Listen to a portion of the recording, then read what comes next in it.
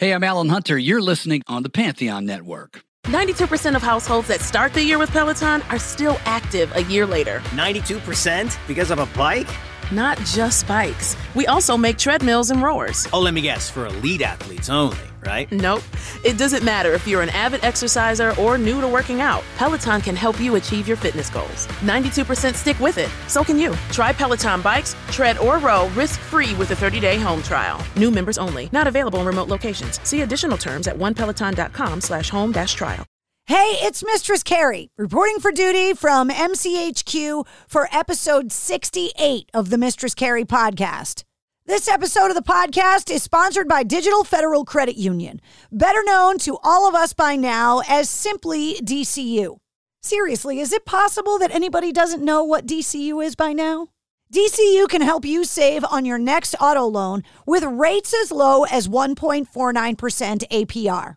So whether you're driving off the lot or you want to refinance, DCU can help. Yes, you heard me right. Rates as low as 1.49% APR. Buying a car might be tough right now because they're hard to find. But the financing part of it, that's going to be easy because you just got to go to DCU. You can learn more at dcu.org/auto. Insured by the NCUA, membership required. This episode of the podcast is also sponsored by Jag and Detroit Podcasts. John Jag Gay was born and raised in Malden, and now he's been transplanted to Detroit. And after spending 15 years in radio, he's been working in professional podcasting for years. And that means if you want to put together a podcast, Jag can make your show sound professional, like a radio show. Nobody can tell your story or your business's story better than you can. And Jag can help. So if you've always wanted to have a podcast or your business wants to have a podcast for marketing purposes, then you need Jag and Detroit. They helped me, and they can help you too. Log on to jaganddetroit.com. Okay, this episode of the podcast features Josh Katz from Bad Flower. I met Josh a few years ago when Bad Flower was on tour with Shinedown. They came into the studio and played acoustic on my radio show, and I really enjoyed hanging out with him. He's quirky and funny and personable, and he definitely comes across as somebody that is doing exactly what he was born to do. He's a creative artist. I think they call those people eccentric. Well, Bad Flower is getting ready to release their new album, This Is How the World Ends, coming up on September 24th. So Josh and I sat down over coffee and we talked about everything. The music business and protecting his voice, his songwriting process, and what it's like to be on the road. We talked about his creative outlets that don't involve music and what it's like living outside of Nashville. Of course, I had to talk to him about his dog and the recording process of the new album, and how COVID and the ensuing online rage inspired the record. And like a lot of musicians, Josh is an insomniac, and we talked about that too. You can hear the new music we discussed in the podcast in the corresponding playlist that's linked in the show notes of this episode and every full-length episode of the podcast that I do. So pour yourself a cup of coffee and allow me to introduce you to Josh Katz from Bad Flower.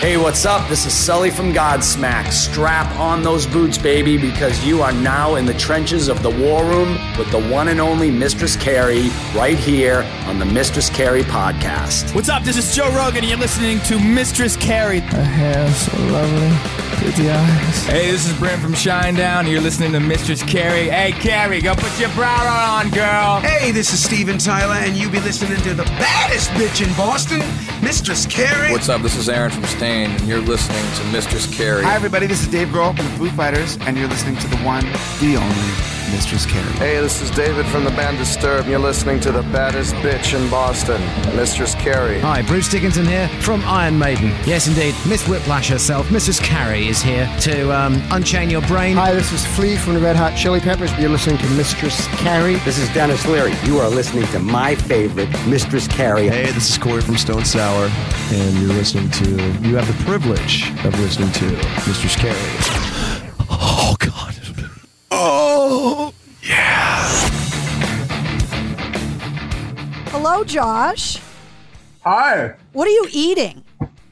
Oatmeal. Do you put anything in it? No, it's just plain. Well, it's a packet one that's like a pre-flavored one. So it's like cinnamon sugar. I'm always curious what it is that the bands find for like comfort food, because you guys travel so much that it's like the little creature comforts of being able to eat what you want to eat when you can. I don't know. I don't know what they are. I don't think I have any like specific. Thai food. Thai food's a comfort food. I'm eating oatmeal. I usually don't eat in the morning at all, actually. I'm not a breakfast person. But I've had a cough. And it's not COVID because I'm taking multiple tests, but I've had a cough and I walked into the kitchen and like oatmeal just sounded good this morning. So it warms the soul. Oh, I'm having coffee too. Cheers. Cheers. It's not very often that I get to talk to people in the morning.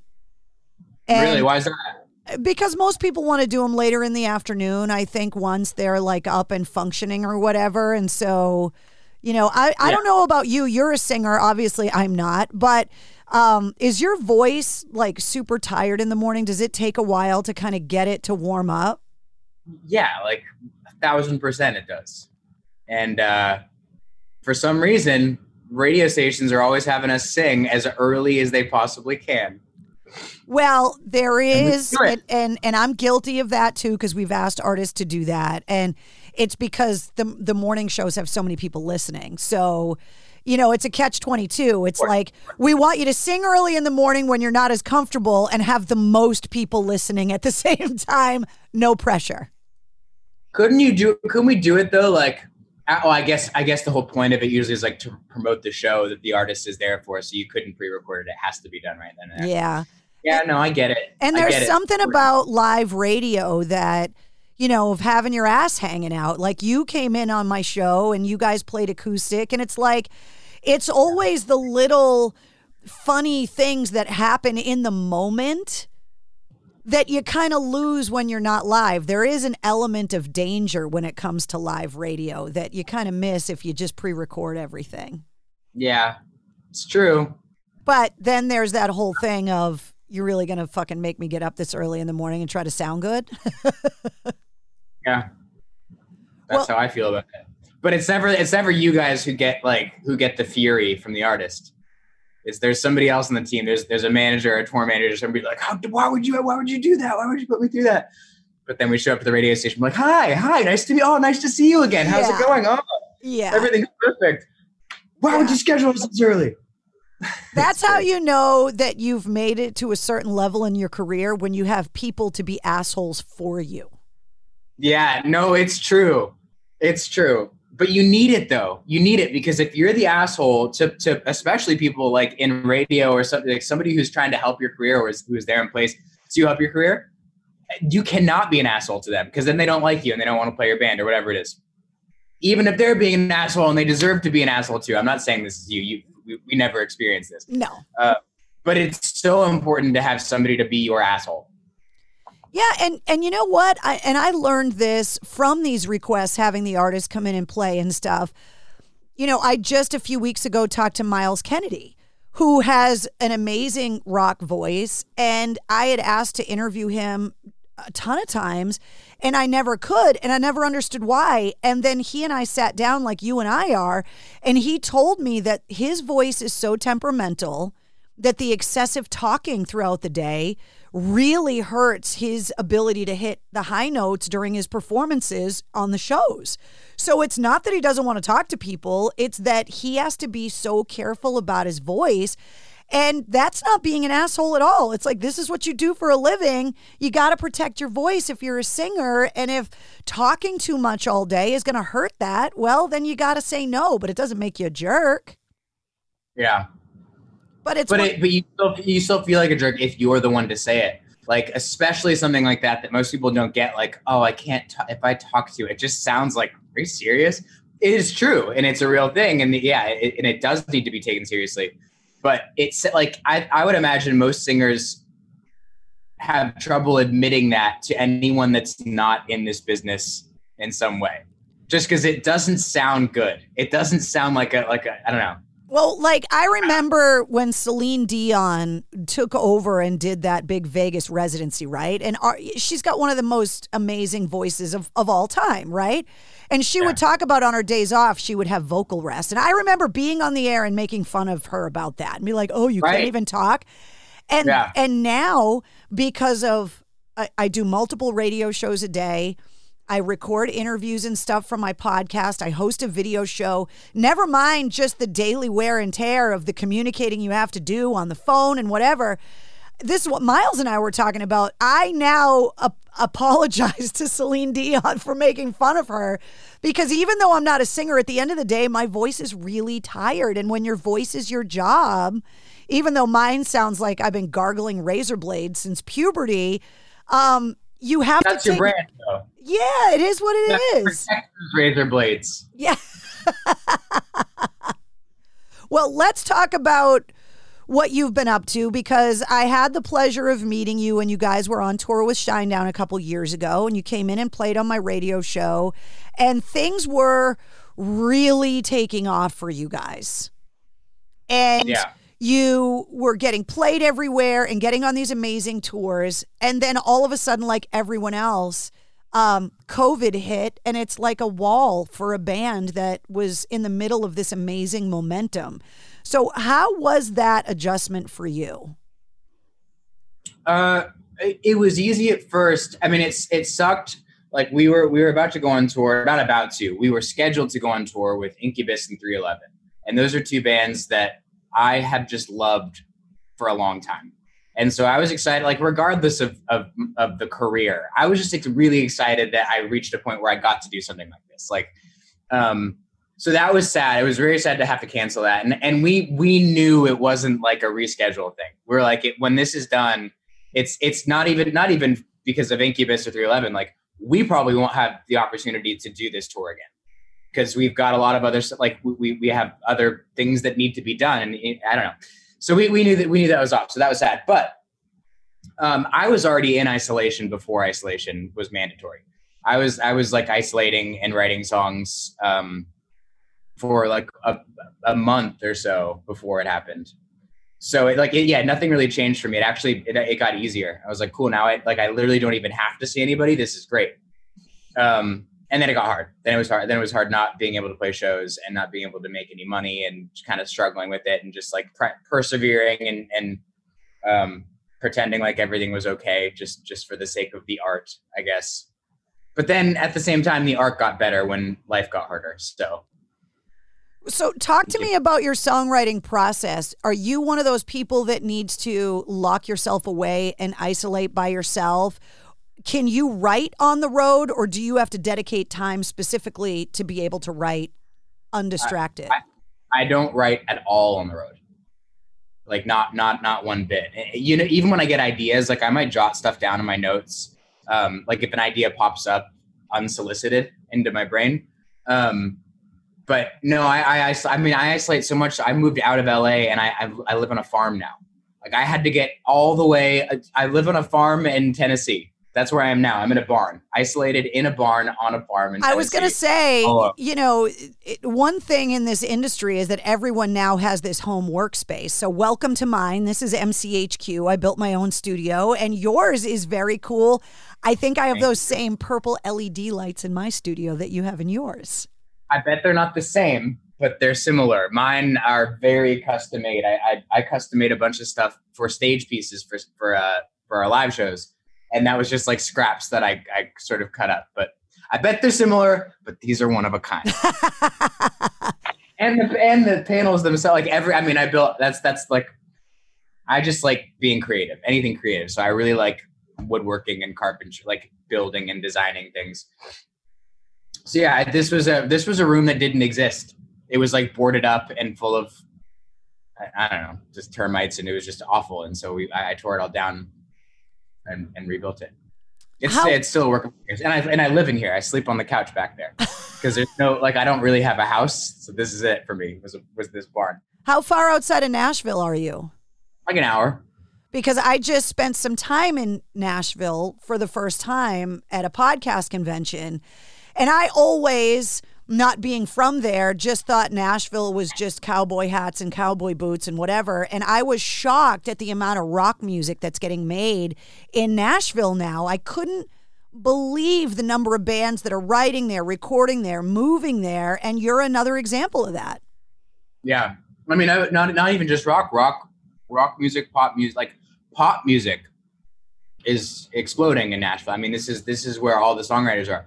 And I really like the culture of songwriters here in Nashville. I mean, I'm not in Nashville, but when you drive down the street, like you'll see banners outside of, whether they're record labels or publishers, it's mostly publishing companies. And there's banners outside that are like, congratulations, Dave, whatever, like some random name you've never heard of, because you were a co-writer on this big, massive song. And like, they sort of like raise up the songwriter, even if it's not the artist. I think that's really cool. I just watched a documentary about that. It's called It All Starts With the Song, and it's about the songwriting community in Nashville. And I was fascinated by it because I'm fascinated by songwriters because it's not something I have the ability to do. Yeah, I'm fascinated by songwriters in that capacity. Like those people who I mean, they write with somebody different every day. They just have their publishing company are like, all right, we got this person in this place. Like, you're going to go to this random studio, you're going to meet this random person, and you're going to just be vulnerable with them and hopefully come out with the song. And then they just add more people. I tried that a couple times. I cannot do that. I am so insecure in a room full of people. I just can't, like, my worst shit comes out. I can't be vulnerable in that situation. So you just have to lock down with just you, or you and the guys in the band? I to write lyrics and really to write most of the songs, I guess, like musically and lyrically, to like get it together. I'm alone. Yeah. And I've told my band this too, like, hey, I it's not that I'm trying to exclude anybody. I won't be my best self unless I can just be completely alone. Like, there's certain lyrics that I've written and I look back and listen to, I'm like, there's no way I ever would have brought that to the table had there been, I'm so sorry. Is my dog scratching? Give me 1 second. No, don't worry about it. Let the dog in. My dog was scratching. Oh, look at the dog. What's the dog's name? Maggie, come here. Come. Come on, jump up. I will pick you up. Aww. This is Maggie. Hello. She's now, loved my life. Anyway, not to change I'm so sorry. the subject, but dogs, like being locked down with my dog, it's got to be the same for you. Like, it made it so much better, right? Having the dog around. Of course. Yeah, I mean, lots of animals. I'm on a farm. So. Yeah.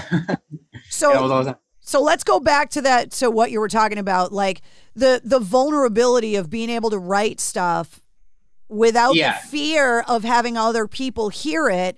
You do that, and then you write songs and record them, and then you got to go up in front of a room full of strangers every night and sing those same lyrics. So how can you have that insecurity and then be able to perform those songs that are so personal? It's you know what, it's not like singing it in front of people is an easier experience because for the most part these people, they know it, they've already heard it, so like that's already happened. It's the initial, it's like my band are like my 3 other band members are the people I respect the most musically and when it comes to songs and creativity, and so I'm the most insecure. I mean, I will co-write with them and we'll like talk about ideas, obviously, if there's something they think is weird or like can contribute, but I'm the most insecure about them because if they don't like something, I'm done with the idea. And that sucks because I could be really excited about something and be like, oh, what if I said this or saying this, or what if it's like this? And if somebody in the room was like, I'm not really, even like positive, like, oh, that's kind of cool. But what about if it was more like this? Like if somebody tries to shift it from what I envisioned to be the greatest thing ever, I'm like, oh, I hate it completely now. I never want to hear it again.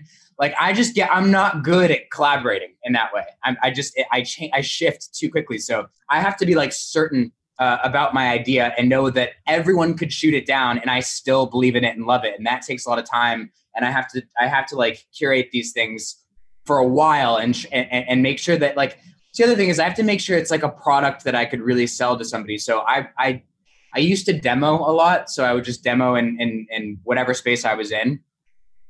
And then things changed when I like started investing in some pieces of gear that I knew were going to be like the gear. So when I demo the vocal on this song that nobody's heard, it is usually the final vocal take if I want it to be. So like the first time I sing something, if I sing it here and I'm super emotional, and then I'll demo the rest, I'll throw a guitar track down and like put some fake drums on it and show the band. But then when they're ready to get in and do their parts, like I have the vocal, because that was the vocal that was used to sell the idea of the song. Like, so you won't re-record the vocal track to the music after it gets recorded? No, I will if it needs to be done. But usually with songs that are like very emotional, I'll never recreate that first take. I'll never feel that level of intensity as I did the very first time. And so if I'm going to sing it down at all, and it's going to go from my head to a microphone, to a computer, to whatever, I just want to know that it can be the final take. And so on this record, a lot of times it was like a lot of the demo vocal was the final take. Give me some examples of the songs on the record that you can talk about that are the original demo vocal takes.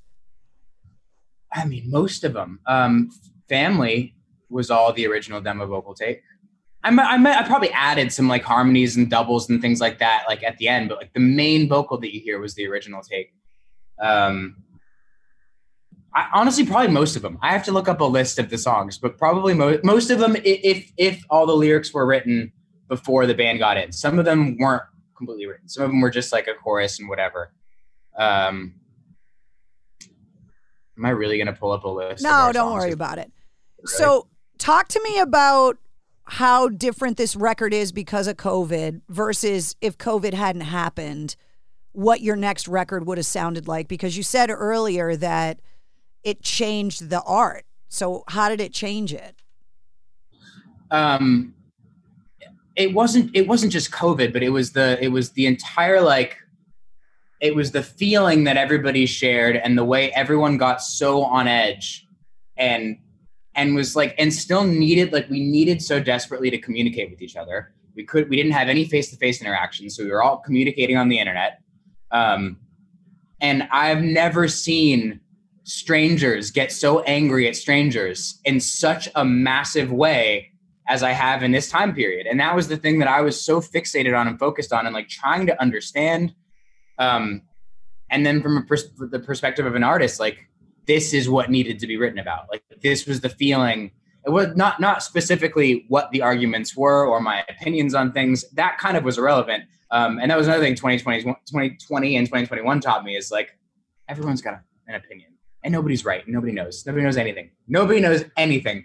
And so talk about behavior and our humanity, because that's something that I feel I have a lot to talk about. And I have like valid opinions on that.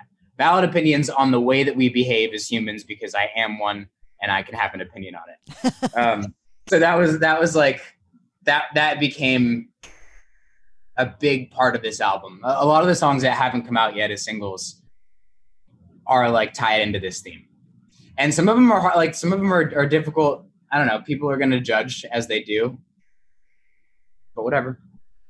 When you guys sent me a copy of the record so I could hear it before you and I talked, and as I'm tracking through it, I was getting these flavors, right? It's not derivative because the combination of them is very different. But I was getting these little, like, I was like, ooh, that thing that just went through there was like a little 9 Inch Nailsy, or ooh, that felt a little like Eminem, or like there were all of these little flavors that like nothing was like, oh, that's a ripoff. That's not what I'm saying at all. But there were these little ribbons. And as I was listening to it, the album is really diverse. The songs are so different, but they're so cohesive at the same time. Yeah. Huh? I said, thank you. This feels like a piece of art as a whole. So you're telling a story, even with the song order and everything. Talk to me about putting the final product together. Yeah, we thought a lot about this order, and we also had a lot of songs that we thought were going to make this album, and we cut them because we realized there was like a heart to this. There was like it was connected by veins. and they were all very different organs serving different purposes, but it was connected by veins. And there's a lot of like sort of micro stories, and for me it feels like it's almost like alternate realities of myself when I see. Again, I've spent all this time like observing how people interact with each other on the internet, and sometimes like some of these songs are like sung from the perspective of these characters that society despises, right? Like a song like Johnny, or a song like Stalker. And it sort of feels like these are like characters that anybody could have become. Like I didn't choose to be born in the family that I was born in, and in the area that I was born in, and look the way that I am, or in America, or any of that, and had these, like, you could change and manipulate these things. Like if we go back in time and like manipulate one little aspect of me, how different would my trajectory be? Like instead of in LA, I'm in anywhere on the planet. Instead of from this family, it's this family. Instead of 5'7", I'm 6'4". Like change these things. And how different is my life? Like how different because I'm still a human with insecurities and all sorts of things. And I realized like I could have become anybody. And some of these people that I see on the internet or in real life that I'm like, oh, that's despicable, like we despise, I could have been that person. Like where did this, like, why do I deserve to be morally superior over anybody when, like, I don't know. It's too early for this. Like, this is like, it's getting. Take a sip of your coffee. It's getting crazy. I need this coffee desperately. But so these are the thoughts that I can't quite figure out, but I want to write about and I want to try to understand. And so some of these are like, it's like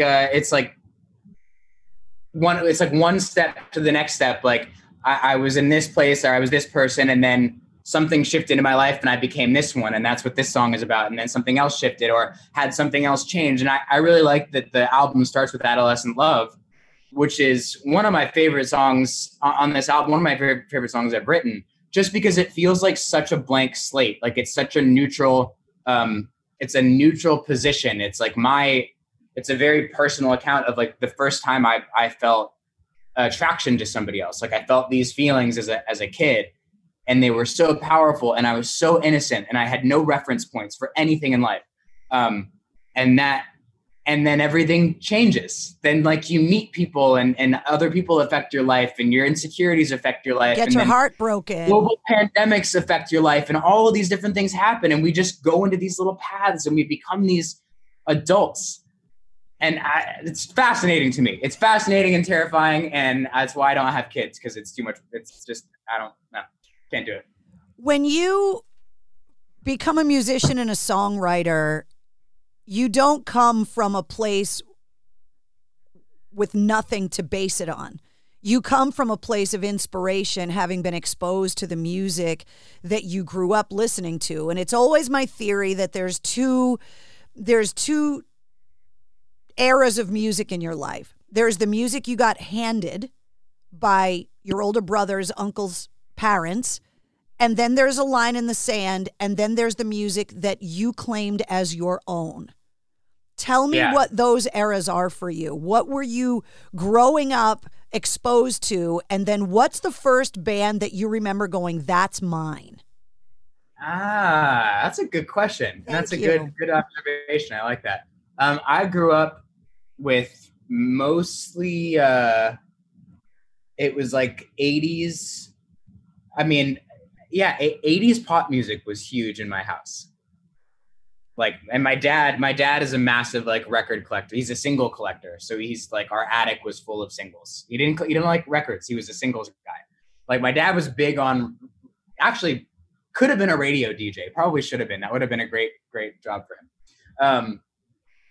So yeah, there was a lot of like disco, that kind of stuff played around the house. But just pop music in general. Not a lot of rock unless it was more on the poppy side, like no heavy rock. That I discovered on my own.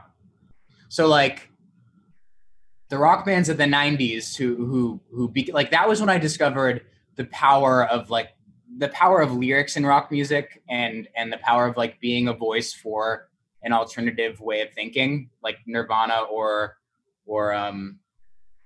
Nine Inch Nails is kind of a good example of that. But just these different like subsets of cultures that really affected people and gave people a home. And then I saw how the early 2000s did that with like the, post, I guess it's like post grunge, the emo era, but not so much the emo. Like, I don't know. There's this whole era of music that, and that's when I was like in the prime position to like be an older teenager, I guess, and really absorb this stuff. And, but then I discovered everything. Then I just went down, like, I really, really liked, I liked 70s rock a lot. And I really liked rap. I liked all different kinds of rap. But it's funny you mentioned Eminem as a reference because I loved Eminem. Eminem's first record was the first album, like the first CD I ever bought with my own money. And I wasn't allowed to because it was explicit. So I had to go through some back channels to get it. And that definitely stuck with me. One of the things that I love talking to people like you about, songwriters, and it's a question that I'm going to ask every songwriter I ever meet for the rest of the time that I do this. I want you to give me an example of what you think brilliant songwriting is. A song that you hear from any era, any artist, that you go, God, that's so good from a songwriting perspective. I wish I wrote that. But then I want you to tell me why. Oh, I say that a lot. I usually say that about like folk songs or newer folk songs. Like this band called Dawes, one of my favorite bands of all time. I would consider them like newer folk. Or like Death Cab for Cutie or Bright Eyes, like Conor Oberst. Those are my favorite lyricists, my favorite songwriters. And I like a lyric. It all comes down to the lyrics. Music is so subjective. I guess lyrics are subjective too, but music is very subjective. And like a good melody is a good melody and it's great. But if it's not tied to the right phrase or it doesn't have the right setup to it, or it doesn't have the right delivery of some kind of a sentence, it's like the melody is just not as effective. So I like a song that has a flow to it that feels like it has a beginning, middle, and end. And that can be a linear story where it starts off, our character is this, and then this happens, and now he's like this. Like it could be an actual linear story, or it could just be a flow of intensity. Like it starts out sort of, if it's a song about heartbreak, for example, it feels a little bit like this, but then by the next chorus, you feel it ramping up and it's really intense. And then by the last one, I love that sort of thing. I try to do that as much as possible in songwriting too, because it gets me, it works. And I just like a clever lyric. I like a clever lyric. There might be a pun in it, like it's in some way really clever or meta, but it has a gut punch characteristic to it. All right, you got to give me an example of what you're talking about, though, so we understand. Okay. Let me think. All right, Dawes, because I brought up Dawes. It's a very folky song, but it's perfect in its structure.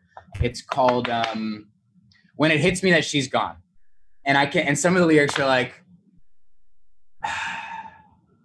"When it hits me that she's gone, I think I'll be a president, get my face put on the $1 million bill. So when these rich men that she wants show her ways they can't take care of her, I'll have found a way to be there with her still."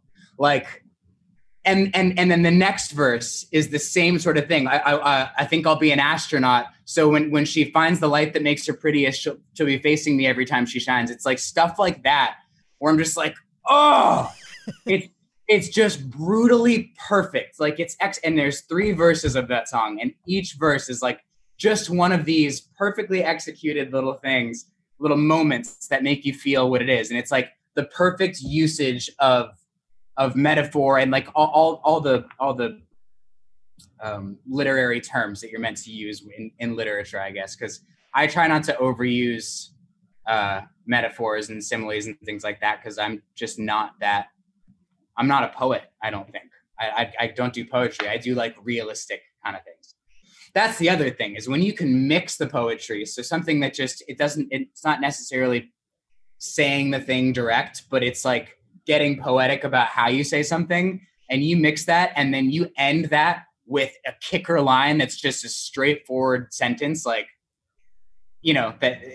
when you're angry, what do you say? If you're angry at somebody, you don't you don't bust out some metaphors. You tell them straight up that you're angry or what you're angry about. And so if you do some sort of poetic thing that gets you into that kicker moment, I don't know. These are just like smart ways to really make somebody feel something from songs. I'm obsessed with songwriting, by the way. Like, I'm obsessed with songs. So I could talk about this for hours. Well, I'm obsessed with it too, but I can't do it. And I'm fascinated because songwriters have such different processes. And it fascinates me how your brain, like, before I let you go, give me an example off of this record of an idea that hit you in a totally random way, woke you up in the middle of the night, you stubbed your toe or whatever, that turned out to be something in a song on this record that we'll know when we hear it. Man. Because songwriters get these like lightning bolt ideas, like you wake up in the middle of the night and like you just get them. That fascinates me. Oh, bold of you to assume that I even sleep. Because I don't, especially when songwriting, I don't sleep at all. I mean, I don't know. It's a really hard thing to say because all of them sort of have that moment for me. Like, as soon as something came out, like, it always feels like this big, powerful moment. And if it doesn't, it's not worth putting on the album. I mean, here's an interesting story. I usually fill up notebooks for one song, like, and I'll rewrite the same thing over and over again. And I'll have like 30 pages of the same thing with like one word change, the same thing with like 3 words change. Because it has to be flawless, perfect. The song Only Love, which is another one of my favorites on this album, I don't even think I wrote down at all. And I didn't write the whole song. I had like bits and pieces of it. And when I went to sing it down just to get the ideas so I could listen back and like write the rest of it, I just kept singing. And I kept making stuff up on the spot. And some of the stuff that I made up on the spot are the actual lyrics, like that take. And so when I listen back to that, there's moments where I can hear myself stumbling over certain words, especially towards the end. And I'm like, it makes me proud because it's like, there was so much emotion. I didn't have to say a word on that song. I could have just like made the noises. I could have just sung gibberish, sung nothing at all over that melody. And I knew exactly what the song was about. And so it didn't even matter that I was stumbling over the words and that it wasn't perfect because it was the most emotional version of telling that story, which is rare for me because I usually care about every single word. There's also a moment in Johnny Wants to Fight, which we just put out in the second chorus where I'm literally just rambling gibberish. I'm not saying a single lyric. There's nothing in a chorus. And there's a lyric video up and it just stopped. It just stopped for that moment. It's just because like the beginning of a song, that's usually how it starts. It's just that you're just going, as a man again, I'm gonna sing. And like, there's some words that pop out and then maybe one word pops out. You're like, ooh, that word. And you write that down and then you formulate some sentence around that. And you're like, okay, I know what this is about now. Let's do it. Let's write the song. So usually it just like pops up out of nowhere. And with Johnny, like there was this moment in the song in the second chorus where I was just like, it sounds cool to just go, as a man of hell, just to say nothing. And I did, and I left it. Do you want to apologize to the fans now that are going to try and sing along with you when you play that song live? Do you want to say you're sorry now? They already do that. They already just like sing gibberish. Nobody knows the words. Before I let you go, because I know you got to run. Speaking of the fans, can you talk to me about coming out of everything of the last 18 months and what it means to you to have the fan support and to be able to get back out on the road and play in front of them again? Oh, it means the world. We never expected to have this. I don't know how it'd feel if it went away. That's kind of scary. I don't know. I think I'd be really not in a good place to have had it. And then for this time to go by and then feel like I've lost it. And of course, like things dipped a little bit. We were on a roll. And so it sort of feels like we're starting from a slightly lower place, like everybody is in every aspect of life. But we appreciate the fans a lot. very appreciative. And we've been making new ones too, with all these new singles coming out and people discovering us for the first time. And it feels good. It feels good that we still got it, at least for a little bit longer. Well, I appreciate your time and you hanging out with me today and having coffee with me. And congratulations on the record. This Is How the World Ends comes out on the 24th, which is a huge, exciting moment. And you guys have already got tour dates scheduled through Europe through spring of next year. You're ready to go. Fingers crossed. We're scheduled till like 2029. Yeah, fingers crossed for real. Yeah, stay healthy, please. It was great to see you again. And, you too. And I can't wait for the tour to roll through so that I can come and see you in person and see you do these songs live. I want to see you sing the gibberish live. Yeah. We'll see how that goes. We haven't played that live yet. All right. Have a fantastic rest of your day, Josh. It was great to see you. All right, bye. Bye. There he is, Josh Katz from Bad Flower. The new album, This Is How the World Ends, comes out on Friday, September 24th. You can find all the links to find Josh online, to find Bad Flower online, and even to find me online, linked in the show notes of this podcast. You're also going to find the link to the corresponding playlist where you're going to find all of the music and all of the bands that we talked about in this episode. Thanks once again to our sponsors, Digital Federal Credit Union at dcu.org and Jag in Detroit podcasts at jagindetroit.com. If you liked what you heard, don't forget to hit subscribe so you don't miss anything from the Mistress Carrie podcast. New full-length episodes come out every Wednesday, and every weekday you get the Situation Report. The Sit Rep runs down all of your rock news, music headlines, and all the industry info you need in less than 5 minutes. And you can shop online in the Mistress Carrie online store at mistresscarrie.com. And join me live every Tuesday night at 8:30 Eastern on my Facebook page for Cocktails in the War Room. The Mistress Carrie podcast, a proud member of the Pantheon Podcast Network.